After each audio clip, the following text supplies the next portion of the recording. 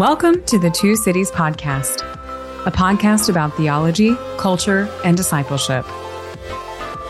And this is episode 208. In this episode, we're talking about sexual harassment and trauma with Tiffany Bluhm.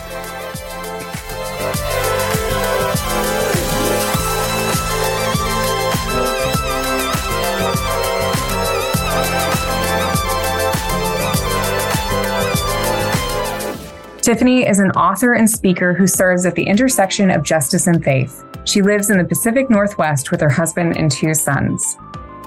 Team members on the episode from the Two Cities include Dr. John Anthony Dunn and me, Dr. Madison Pierce. We had a really good conversation with Tiffany. I wonder, John, what were some of the things that you took away?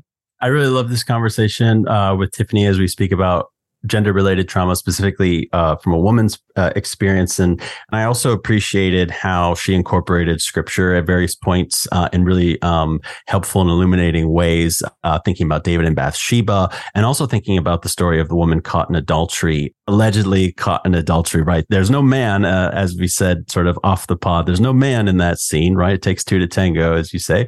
And so where was that man? So I think the fact that there's no man is sort of telling, perhaps, in terms of the nature of the allegation.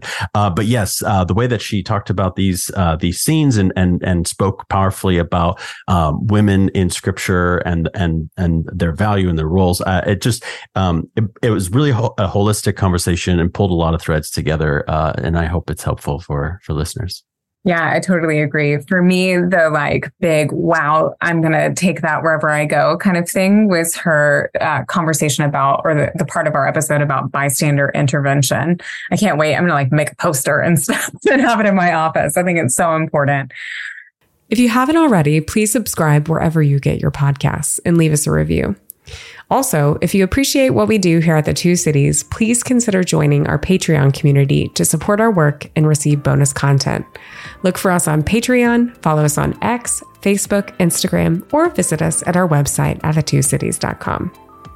And with that, here's our conversation with Tiffany Bluhm.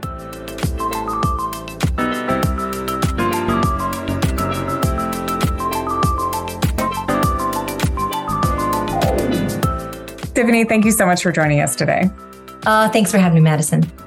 Well, Tiffany, we are in the middle of a trauma series, and we are wondering if you could tell us a little bit about your story and maybe invite us into some of the work that you've done talking about experiences of trauma that are pretty common to women. Yeah. So I am your average Enneagram 3, as we love to dive in our Christian astrology there, type A gal. And the hope of people pleasing, but also achieving was wound pretty tight for me. I was abandoned at birth in India, adopted just shy of 2 years old, grew up in rural Washington state. And I really, really found my identity nestled not as an Indian in India or as an Indian in America, but as a citizen of the kingdom. For me, it was where I finally felt fully accepted. I didn't meet another person of color until I was in middle school. So it was a really, really interesting upbringing to have expectations on myself from others when they see my skin or learn of my story and not be able to match that. So as the people pleaser and lover of rules and boundaries that I am, I really, really wanted to achieve. And following Jesus was so near and dear to me starting again in middle school. That was huge. It changed everything for me. And as I pursued church leadership post-secondary education, I assumed that if I played by the rules of leadership, of what is expected of women in systems, I would be treated fairly. And I learned, like so many women, that that's not the case. When we have a truth to tell at the expense of men, we might pay the price dearly. And so, in the past few years, a lot of my research and area of interest and expertise has been abuse of power at a woman's expense. And what happens when we speak truth to power in political, business, educational, faith, even broad stroke societal spaces, and the ramifications of that emotionally, relationally, financially, professionally, and spiritually. So that's kind of where I have been at. And that came at a very high cost. I was in a system I loved, a very large multi-million-dollar organization serving over 10,000 people a month. And I discovered indiscretion of the very worst kind in senior leadership. And I knew that if I were to speak up Madison, this leader would not be the one to pay the price. I knew it would be me. Now, nobody told me that. Nobody taught me that. But as a woman, I knew intrinsically that this would go poorly for me. This would change the trajectory of my life, despite the fact that I was not the one who had been harmed to the degree that other women had. I had certainly been treated poorly, but not harmed in the way that others. And so firsthand learned of the trauma of telling the truth and doing the right thing, even when it's hard. And I think especially that gets really tricky and nuanced in faith spaces when our leadership is also our spiritual shepherd. Our leadership is also somebody who is responsible for the, direction of our souls. And it can get really icky really fast. So while we may look at Hollywood or business or politics and see a man who's abused his power and caused trauma among women and be like, he's a monster, it's obvious. It's a little trickier when it's someone who you've had a spiritual experience or growth at their behest. Thanks, Tiffany. That's really helpful. And I think that last part is really important to highlight because I think it's untangling the sort of reputation and experience of somebody when it sort of starts to come to light. But it's also the case that we have, people have different definitions of harm and what kind of harm can be caused by people or I guess what constitutes harm. I wonder if you could say a little bit more about how you would define some of those instances of abuse of power. And if you could paint in broad strokes about some of the things that you've seen and experienced. Great question. Let's rewind. I really love you said what constitutes harm. So let's give a working definition together for our time together. I would say what constitutes harm is a violation of emotional, relational, financial, societal, or spiritual boundaries. And then what constitutes trauma? A very well-known definition of what constitutes trauma is occurrences that overwhelm your nervous system. Occurrences that overwhelm your nervous system that you cannot respond to at a steady state. So if that's the case, then we know that someone's intention might not line up with their impact, hence why some may find it subjective and say, this is not trauma. I have not caused you harm, but they are not the determiner of what is cause of harm. It is the one who's been harmed. So I think that's a helpful working definition for our time. And one of the ways that you really see this for women now we're talking lowercase t trauma all the way to capital T, someone's going to prison. I think we have to step back and look at how a woman's place, space, and her personhood and essence and livelihood is affected if she is not able to advance in a way that is acceptable or equitable or equal to men. That is a barrier that is a great seedbed for harm, truly. If there is not a place where women are respected and welcomed, although that might be on paper, it's not in principle, you're going to see this abuse of power. I think one of the things that in my research that I found very fascinating was how even the most egalitarian of spaces were still just as likely to perpetuate harm and abuse of power against a woman as a more complementarian or patriarchal setting, which I think was really fascinating. This faux egalitarianism that props up women in a performative manner to be accepted to a wider audience. But in reality, women are still just filling a role to appear like it's a functioning entity, it's a functioning system, it's a functioning church or business or nonprofit or organization. And in reality, women have no voice of power. I would love to follow up on that. I'm really curious about this. So at my church, my pastor is a woman. I'm an elder. We call a leadership team. Kind of the elder board sort of sounds, I guess, maybe a little patriarchal and also potentially just confusing. And plus, at my church, we like to say we call things by what we do. So we're the leadership team. We lead. But the team is comprised of men and women. And I'm curious about if you could tell us more about this dynamic of egalitarian spaces that are performative or whatever. I mean, I wonder if perhaps in our case, one of the things that might separate our church, which I regard as a quite healthy church, is the fact that our lead pastor is a woman. But I'm just curious if you could say more about that, because I find that very, very curious. Yeah. Well, again, this would definitely not pertain to your situation if your lead pastor is a woman, which awesome. I'd love to join you on Sunday morning sometime. But you really see this in spaces where women are a stepping stone to accomplish an agenda. Their personhood isn't valued, their ability is valued. And so they might be able to, let's use a church example. They might be a very gifted speaker. They might be a very gifted leader. And you are there for that. You're not there because we think you're capable. We think your personhood is valuable. We are here to use you. Now, here's where it gets tricky, John, is where women, we think unto the Lord. I think in this effort of self-sacrifice as we follow Christ, it can easily be co-opted to be like, well, you're here for the Lord. You're not here for me. You're here for the Lord. You got to do this for the Lord. That narcissistic, manipulative verbiage can easily be used against women. And many women in my research, this was a huge resounding sound of, I felt taken advantage of because they were like, well, you're here for the Lord, not for us.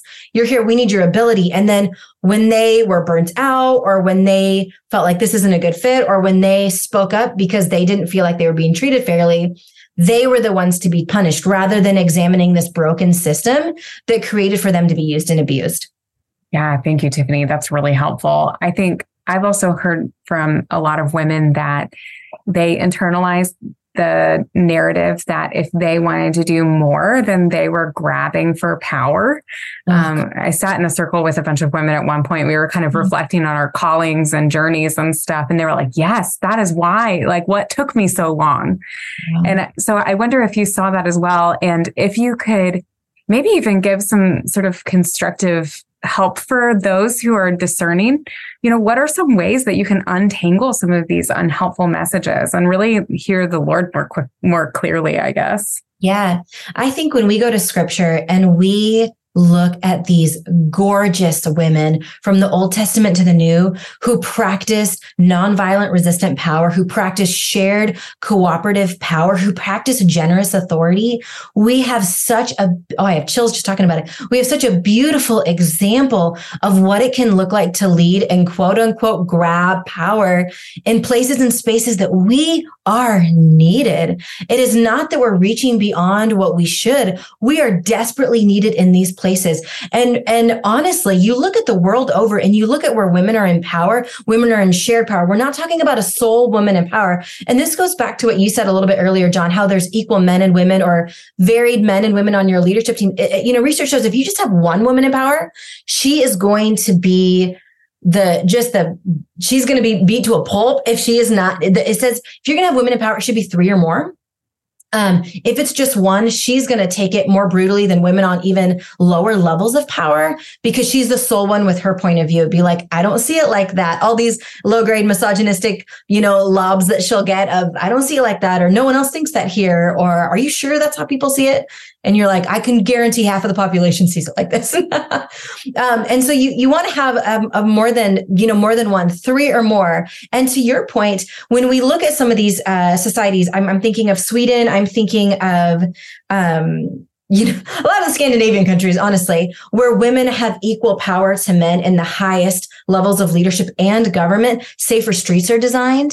The GDP is doubling, tripling, decade over decade. You have safer places. You have more equitable places. You have profitable places. So in a business sense, we can already see the proofs in the pudding. Now, as we talk about calling, and we're talking about more of a spiritual realm in the kingdom sense, I think we need to go back to scripture and look at these incredible women who led fearlessly. I love looking at even Deborah and Jael, who used violent power to ensure victory. But then you look at Mary and Elizabeth, who used nonviolent power and nonviolent resistance to usher in victory. They were the mothers of this movement, and they used what they had, as much power as they could exercise in their time and place. So we have a multitude of examples, from rich to poor to everything in between, from somewhat liberated women to completely patriarchal societies.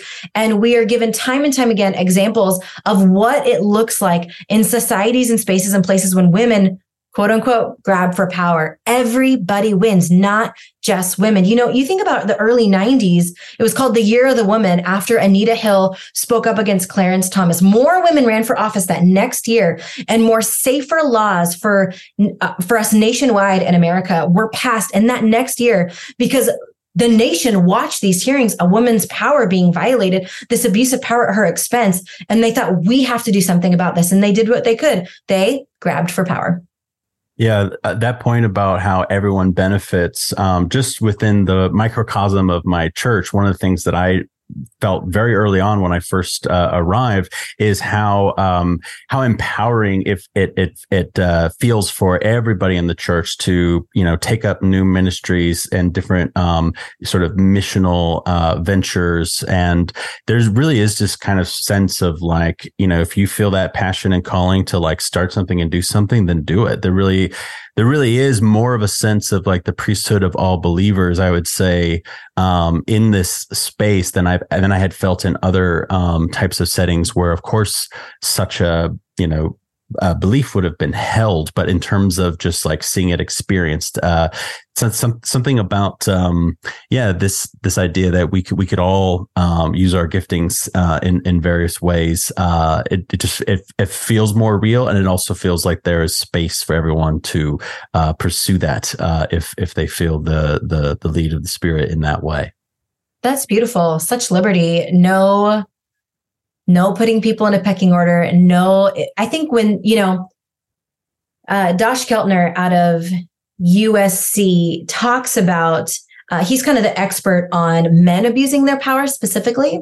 And he talks about how the virtues that got men into a place of power in the beginning, generosity or kindness or organization, they will often shed those virtues in their ascent to power. And they arrive to this place where it's thus saith the me, and women are at my disposal, specifically women. This is crazy, where they think themselves more sexually attractive and should have access to anybody they want without any ramifications, as well as just lawlessness. Nobody can hold them accountable. Nobody, like, accountability is not for me. It's for everybody else but me. So they kind of develop these narcissistic tendencies along the way, the more power they have. So to your point, the antidote to that would be ensuring that everybody is developing men power and that everybody is holding everyone else accountable, especially women holding men accountable. Yeah, I really felt like what it means to be egalitarian was very clearly expressed, not in the idea that like, oh, women could do ministry, which is of course a huge part of that, but that we can all do ministry, like truly. And there's just something very empowering about that at least I've experienced in this church. As you said, there are some egalitarian churches that perhaps don't pull this off, and I'm not saying that our church is perfect or anything like that, of course not. But I do think there's some healthy things that I've never experienced in other churches before. And I'm curious, maybe what would be some things that you'd want to say specifically to those types of churches that are functionally egalitarian, where, you know, on paper, yes, they're egalitarian. You ask the pastor, the male pastor, what they think, and they'll say, yes, no, women can do all these sorts of things. But yet maybe like sort of representationally, you don't see it. What are some things that you'd want to say specifically to the functional egalitarians? Yeah, I think functional egalitarians, going back to representation of what you just mentioned, you'd love to think, oh, their executive pastor is a woman. Surely this is a safe place. Surely this is a respectful environment of women. And we cannot always assume that. In my situation, I was on a leadership team where it was made up, not quite half and half, but I would say maybe 35% women, 65% men, which was pretty impressive. Tiffany, I really was struck by you bringing up Anita Hill and the Year of Women, because I think it does align with some of what you highlighted your work about the fact that when women come forward, they're silenced. And I feel like, and the man against whom Anita Hill stood is still on the Supreme Court. Yeah. And so she has not received justice. I mean, such the opposite. So it's interesting to think about this intersection of like her taking this stand and there being this ripple effect. I wonder if you could help us to think about that. I think you do focus on this in Pretel in particular. So what does it mean for a woman to stand up, to not receive justice, but to sort of watch that unfold? Yeah. So it's a 1-2 punch. The first punch is some sort of trauma happened to her. Her nervous system was overwhelmed. She could not cope. The inability to cope has happened. Number 2, she's likely not believed. That's the most painful of experiences for women. It's one thing to go through trauma. It's another thing for somebody to not see you, to not hold space for you, and to not believe that you've been harmed, and to maybe even make excuses for the person who's caused you harm. I think that when we begin to talk about how these dominoes kind of flow and how they affect a woman who's been harmed, we first have to see that the most traumatizing thing beyond the initial trauma is not being believed after she had the audacity, after she had the strength to speak up. I think when I think of my own story of speaking truth to power, that was the most painful for me. Because there's nothing in my past, in my character, in my history that would bring me to lie, that would bring me to lie. And research shows less than 0.01% of women lie about abusive power at their expense. We are talking about a very small sliver of the population that would lie in these cases. Women have nothing to gain. They're the ones with the scarlet letter after these situations. They're the ones whose reputation is harmed. They have nothing to gain. So if they're speaking up, they have got the audacity to do so, and it's to be applauded, not to be criticized.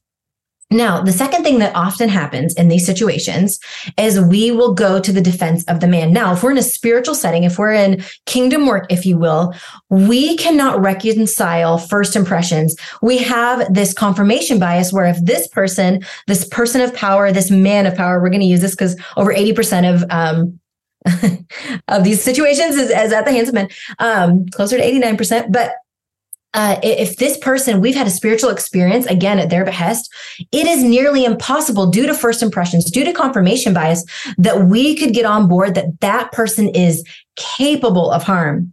Because he prayed for me when I was infertile. He came to my rescue when my kid broke his arm and was in the hospital. This could never happen. No, we can't reconcile that good people in our mind are capable of bad things. They have the halo effect, especially we give senior pastors a free pass with this halo effect. And we're willing to believe that they are capable of no wrong. So not only a confirmation bias, we will continually mine our own experiences for reasons why this wouldn't happen.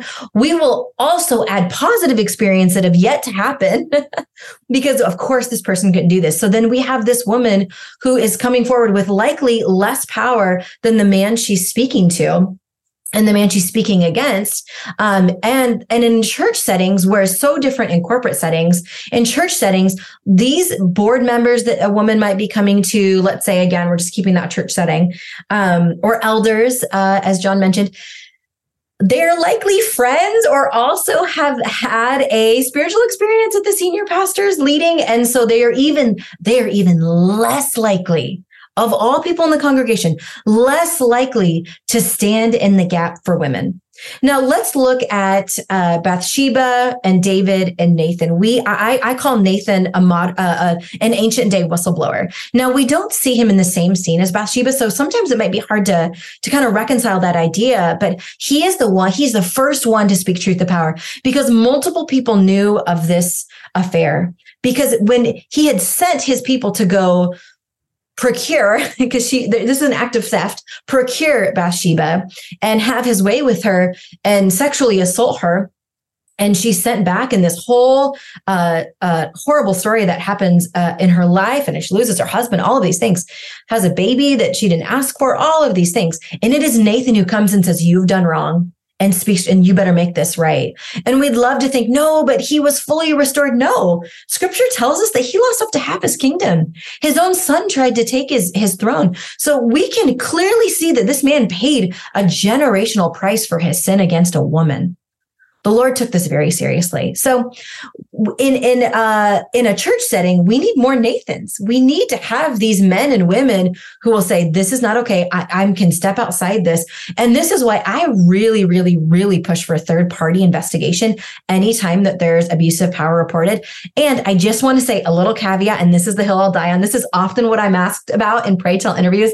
Sometimes the only thing I'm asked about is my stance on Matthew 18, bringing your case. Well, she should go directly to her perpetrator. She should go directly to the man who harmed her. And any therapist would tell you that is the most traumatic thing to happen. Also, that's an imbalance of power.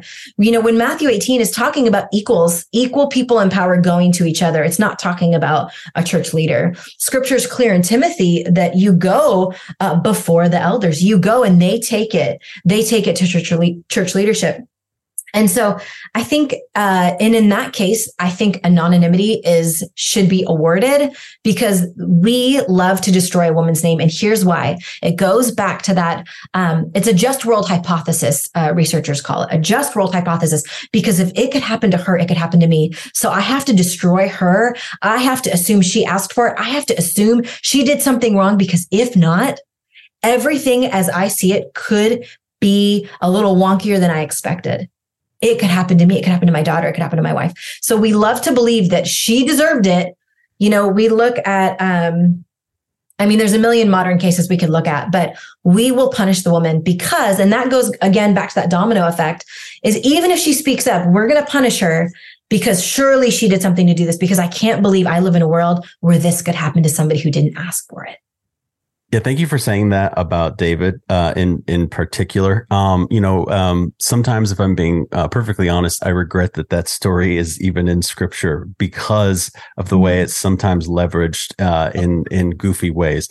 Now, you've mentioned, examples of women who are blowing the whistle, and there's this imbalance of power against men with greater power. But I also get frustrated by the men who tell on themselves. I think of the example of Donald Trump with the Access Hollywood tape, where there isn't a woman who's come to make an accusation, but the man said, grab him by and you know what comes next. And I frankly don't like censoring that statement, because I want people to feel the weight of how dirty and gross this claim was. And if anybody is offended by the use of the word, I want to say, you voted for that guy, how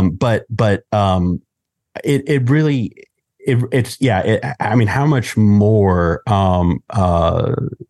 terrifying that a man can tell on himself, and yet he will still acquire the power that he seeks. And somebody like David is a person that good Christian people might appeal to, like, hey, look, God used this man who did this thing. And I wrestle sometimes with I'm glad that scripture wants to go there in a sense, that warts and all, let's tell the story. But I really don't like how it gets leveraged and how a story like that has been leveraged in this space. And so I appreciate you saying that. Yeah, I really appreciated what you were saying. You walking through the experience of what someone or the narrative around people who report really resonates with me. Our church had a situation that I stood alongside, and I tried to combat these narratives at every point, to hear them say, but he's such a good man, and me to say, He is not everything to you. You're not having a full experience necessarily. We're all different people to different or to others and things like that. Sorry, I'm not making a lot of sense, but I think also, this could be a little complicated to bring up, but what I hear a lot is the sort of innocent until proven guilty.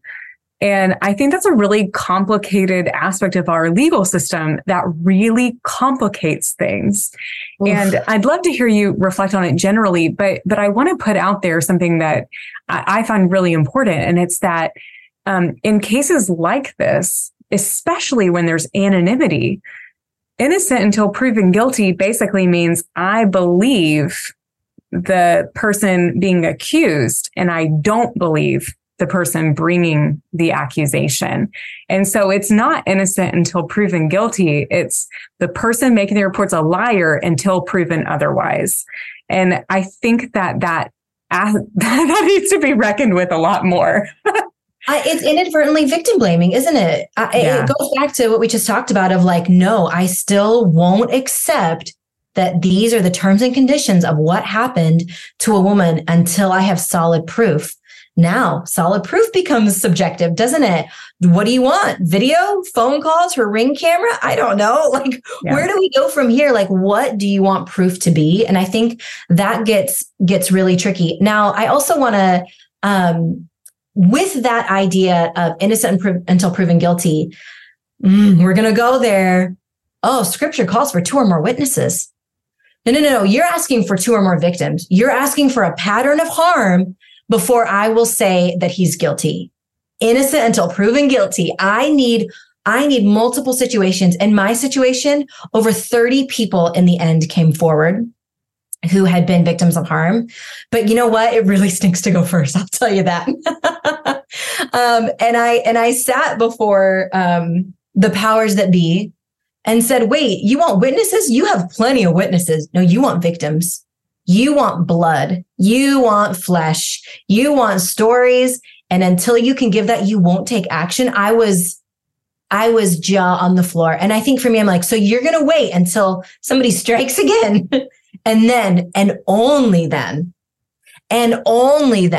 will you take action. I had a situation where an individual who went through the ringer, they always move. The ladies always move, and I don't blame them for it. And moved away, that whole thing. And she was told, well, you know what? Really, until we have more witnesses. And she's like, I'm not a witness. I am the person he harmed. And I just remember thinking, we think so low of women. The value of one woman was not enough. It wasn't enough. So when you talk about innocent until proven guilty, we're saying one woman's existence, her livelihood, an image bearer harmed is not enough for us. We need multitudes, apparently, at least 2 or more. And I think that this idea that a woman's truth is somehow not trustworthy. That's what we're saying. We're saying women aren't trustworthy. This is so unacceptable. And we're saying that women who speak to truth to power are somehow dangerous. They're somehow dangerous. What they have, the knowledge they have.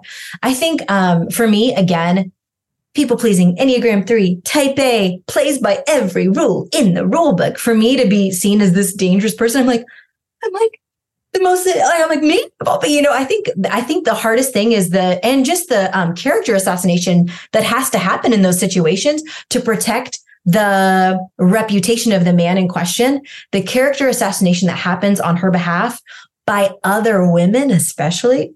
Mm-hmm. Oh, I think there's nothing more painful. Yeah.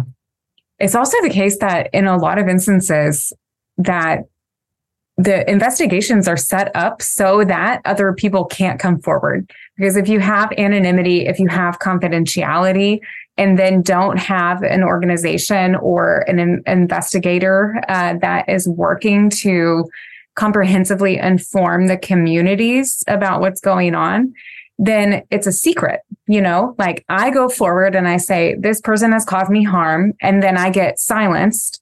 If you want this to go forward, if you want us to take your complaint seriously, then don't speak to anyone. Meanwhile, waiting in the wings is all of these other people who have had a similar experience, and they don't know that somebody has taken the first step, that their story has begun to be told.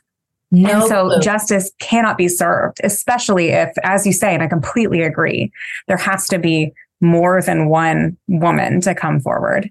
And often it's not just 2 or 3. You need 10 or whatever. I mean, it's so ridiculous. You hit the nail on the head. I think this idea that we are seen as a gossip if we talk about our experience. And you know what a therapist said to me, Madison? She said, it is not your full-time job, 401k with benefits to protect someone else's reputation. Mm-hmm. And she's like, you still feel like it's your job to ensure he has an intact reputation after all you've been through. And I was like, oh my grace. Wow. My desire to ensure nobody is seen poorly, it's still at play, Yeah, it is it's not our job to protect people's reputations. It is not our job. We are not sinful. We are not holding a grudge. We're not. When I left the organization that I was working for, I didn't tell anyone why I left. I had just had a baby, so I had a super easy out of, second kid, childcare is expensive, right? Even though I was in senior leadership. I later found out that a bunch of my colleagues were said, hey, she is a disgruntled employee. Nobody contact her. I didn't know this until years later, but I was just like, wow, like even on my way out, even though I kept my mouth shut, you still had to find a way to throw me under the bus, like to put the woman down. So my point is proving your point. Nobody had a chance to even know why I left this very toxic system, let alone be able to stand up and be like, me too. This was my experience too. Yeah, I'm so sorry. That it makes sense though, because they preemptively started the character assassination. Yeah. So I'm so sorry. I got to write a book about it. We're moving on. Good. Lots of therapy. Tiffany, the subtitle, pray tell is just like an incredible pun. I hope every time you talk about this book, your other titles are amazing, but this is just like, let the readers know I'm snapping. But the subtitle is also just incredible. So why we silence women who tell the truth and how everyone can speak up. And I think we've been highlighting a lot of the, why we silence women or in what ways women are silenced. But I would love to talk about that second part. What does it look like for us to facilitate or to create environments, to fix environments so that everyone can speak up? All right, let's get to the good stuff. Here we go. So what I'm going to share with you is used by the United States military. It is being enacted on public universities nationwide. In fact, I was just contacted by the team with the Archbishop of Canterbury of a nationwide campaign they are doing in the UK. It's all around bystander intervention. And here's what we can do. Here's how everyone can speak up. And guess who modeled it perfectly for us? It's our Lord and Savior, Jesus Christ. In the story of the woman allegedly caught in adultery, heavy on the allegedly, we see bystander intervention so perfectly that we can use in our modern day. Whether you're in the foyer at church, whether you're at the water cooler at work, I don't care where you are, this is going to work. This is how everyone can speak up before lawyers are involved, before you find out it's on CNN and USA Today and you're reading about it in NPR. Before it hits the fan, there are everyday things that we can do without a ton of skin in the game. We can all partake in. Here we go. Jesus has this woman thrown before him at the temple. The Pharisees are trying to trap him. She is merely a means to an end, but he practices bystander intervention in 3 ways. He first places himself physically in between the women and the Pharisees, and then he changes the subject. So when we notice a slight imbalance of power, slight, y'all, slight. We notice Carl is talking to Rosie and Rosie's darting her eyes, clearly wanting to get out of the conversation. Slight imbalance of power is what we're looking for. We've got to be awake to those. We got to be looking for those. And we walk up, hey, Rosie, I was about to go get a coffee. Did you want to join me? We immediately change the conversation. We distract. So we go up, we place our body physically in between the two, casually, we distract. We walk away, and I'm going to do the light stuff, and then we're going to get to the here's how we report. But we're going to start with the easy steps, baby steps, right? And then not only did he distract, he then change the subject. He made her security and her safety the number one goal. So we say to Rosie, are you okay? He said to this woman after they left, go into no more, but it was a check-in. It was a touch point. It was you don't have to live like this. These people aren't here to harm you anymore. We love to think that she had this crazy backstory. We love to paint her as this dirty girl. And I think when we look at it, her safety was of the most importance, not even his own, even though they were looking for a way to trap him and crucify him. And I'm trying to do this in tandem here, so forgive me if this is a little clunky. So we go to this woman and be like, hey, Rosie, I noticed that looked a little, I felt like Carl was trying to be up in your business and you know what? As women, we are so quick to dismiss things until somebody else confirms that something was awkward. We are so quick to not believe our own body and experiences and nervous system. We will only be like, you know what? That actually was a little weird. He always comes up to me. He always beelines it for me. And I'm just like, he grosses me out. And then we go to Carl and we say, hey, dog. Hey, she felt uncomfortable. You don't have to be like that. In the UK, they have rolled out this campaign with the government, with the Church of England, they've got, top tier comedians on board for men who notice their mates making moves and making women feel uncomfortable of their way of enacting bystander intervention to say, mate. And this is now going to be associated with dog, you better not. This woman feels uncomfortable. You're playing your hand here. You need to simmer down. And so that's what we're doing. We're going to mean hey, dog, she didn't. And we can go if we really felt like it wasn't that bad. Maybe Carl's just a creep and he doesn't realize it. Maybe Carl doesn't have social skills. We're going to give him the benefit of the doubt. If he deserves it, be like, hey man, I don't think she enjoyed that. The way you always grab her, her shoulder, the way you stand more than 18 inches closer to her, we're just doing those little things. That doesn't put mud on our face. That just shows we are aware.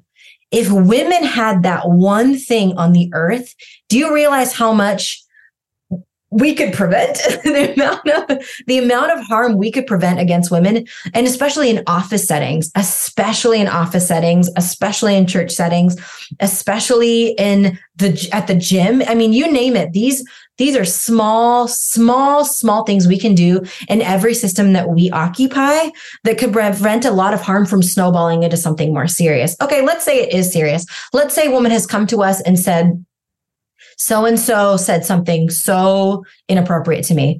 There was no touching. It was just off color. I once had a man of the cloth say to me, girl, I could put a baby in you. Yeah, folks. As a shepherd myself at the time, you can imagine my surprise.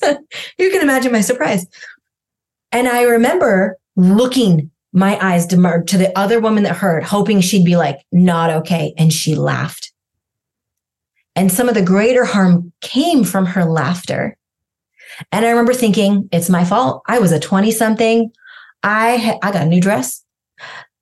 I shopped that Target sale rack and I was feeling fresh and I paid for it. Now, I grew up in purity culture, so I instantly assumed it was my fault. Instantly assumed this is on me. Again, rule following 90s kid who grew up in purity culture, I was primed to be taken advantage of. And that is another conversation for another day of how purity culture has set up women in church spaces and the workplace to be objectified. But we can talk about that another day. So here I am, this happens to me. And the first thing I do is I want to be like, hey, are you okay? And that didn't happen. So when somebody comes to us with a story like that, or with something even more egregious, we first say, I hear you and I'm listening. We nod. We show nonverbal communication skills, which is 90% of communication. We nod. We have serene eyes. We keep our mouth shut. I'm here and I am listening. To be seen and heard and known in those moments can draw strength, and others lending their strength is genuinely, I believe, half the battle. So we lament that this has happened. We acknowledge this has happened. And then we move to a place of love and learning. I'm going to learn about this. I'm going to love you through this. Love looks like showing up for somebody. You know what? It is not on the harmed to drag the offenders to the line of justice. We have constantly put it on the harmed. It is your job to make this right if you've been harmed. And historically, we think about the civil rights movement. We allowed the harmed to carry the brunt of the weight rather than those who had really, truly no skin in the game. We can do this. 97% of us aren't offenders. It's the 3% who are ruining it for everybody. Okay. So we can say, love looks like showing up. If you need me to call the police, I got you, girl. If you need me to show up and email that church board, I got you, girl. If you need me to show up when you're going before the elders or the board or the leadership team, I will sit. I will be your body double. And you don't have to do this alone. I will have my hand on your back. I will have holding your hand. You don't have to do this alone. I did not speak up against this insane abuse of power until somebody lent me their strength. It was one sole person who said, you don't have to do this alone. We can do this together. And then I said, okay, I think I can do this. And that was like 9 months after discovering indiscretion. So there's great power, and this is love. And then we don't want to admit that love looks like justice. We'd love to say that they're opposite sides of the coin, but justice is love. Justice is love. Dr. Cornel West said, love is justice out loud. So if we really want to move to a place of justice, of equity and equality and reparations, of making right what's wrong, because these monsters, especially in the pulpit, they are made. We have created spaces for them to get away with this. So clearly the system is broken, not just the man. The system is broken. The machine is broken in addition to the man. So if we want to see not just the man really face the consequences of his actions, but if we want to see these machines, these systems, these organizations, these ministries, these churches really rectify with how they have created a space for somebody to get away with such acts, then we really have to be able to ask the hard questions. And again, that's where I am. I will die on the hill of third-party investigation. Because it really is one of the only ways where somebody who hasn't already drank the Kool-Aid, who can have kind of that outside view. In my situation and in situations throughout the country, especially in churches, you really don't see action. You really don't see reparations, and you really don't see a man removed from power until a third party is involved. Yeah. Going back to what that man of the cloth said to you. Yeah, that's a massive WTF from me, dog. I got more where that came from. I just gave you a little snack on that. There's been a whole meal before. Yeah, it's lots of fun to be a woman. Yeah. Right. Well, I think it's really helpful. I think you hinted at this, but in terms of bystander intervention, I think it's really important to note that a lot of times the practice of people is to go to the person. So like that person standing with you, let's say she didn't laugh, but she just kind of stood there and didn't say anything. And she felt uncomfortable too. You know, she didn't serve you, but she kind of froze. Yeah. And then the usual practice would be maybe that she would come to you and say, hey, Tiffany, that was kind of gross. Like, did you think it was gross too? But if she didn't like that, you know, something that is harmful to women is harmful to women, whether or not it offended the person it was directly said to. And I think it's really important in terms of bystander intervention to empower bystanders to not necessarily get permission to things that they witnessed. You know, like, yes, that takes the burden off of the person directly harmed, because both of you were harmed in that situation. Yep, you both were harmed, but you obviously were objectified well beyond what was remotely okay. But yeah.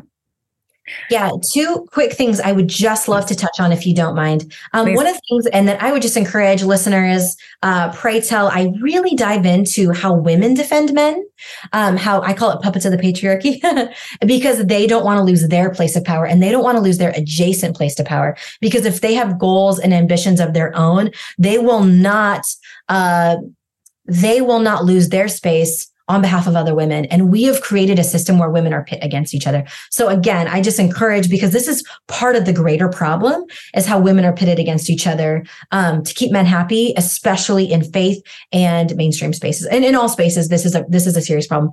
But research shows that naming what's happened to us, the idea of even sexual harassment wasn't introduced to the American common language until the late 60s. And we can thank RBG for that. And so women who were born 30s, 40s, and even early 50s, they're reporting abuse of power in specifically office, organizational spaces was about 7%. And then with that next generation, it moves up to about 44%. But now we have language to name what's happened to us. And I think this is one of the greatest, this is why we go to therapy. How do we name what's happened to us and heal from it? When we can name the harm that's happened, to be like, hey, that was harassment, or hey, that was abuse of power, or hey, that was objectification. At 21, I'd never heard the word objectification of women or what that constituted. But when I learned, I looked back at my experiences and was able to not only name the harm, but also be like, I'm not going to stand for this. So now you have millennials and Gen Z, our reporting is up to 77%. 77%. So the value for all women and men is knowing what these terms mean, making sure they're common language, and understanding that it's unacceptable.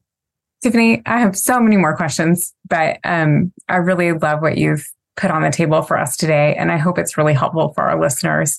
Empowering for the women, maybe gently correcting, if not a little bit more for the men, and for the women who have not facilitated justice in their spaces. So thank you so much for being with us. Oh, thanks for having me. It's been a pleasure.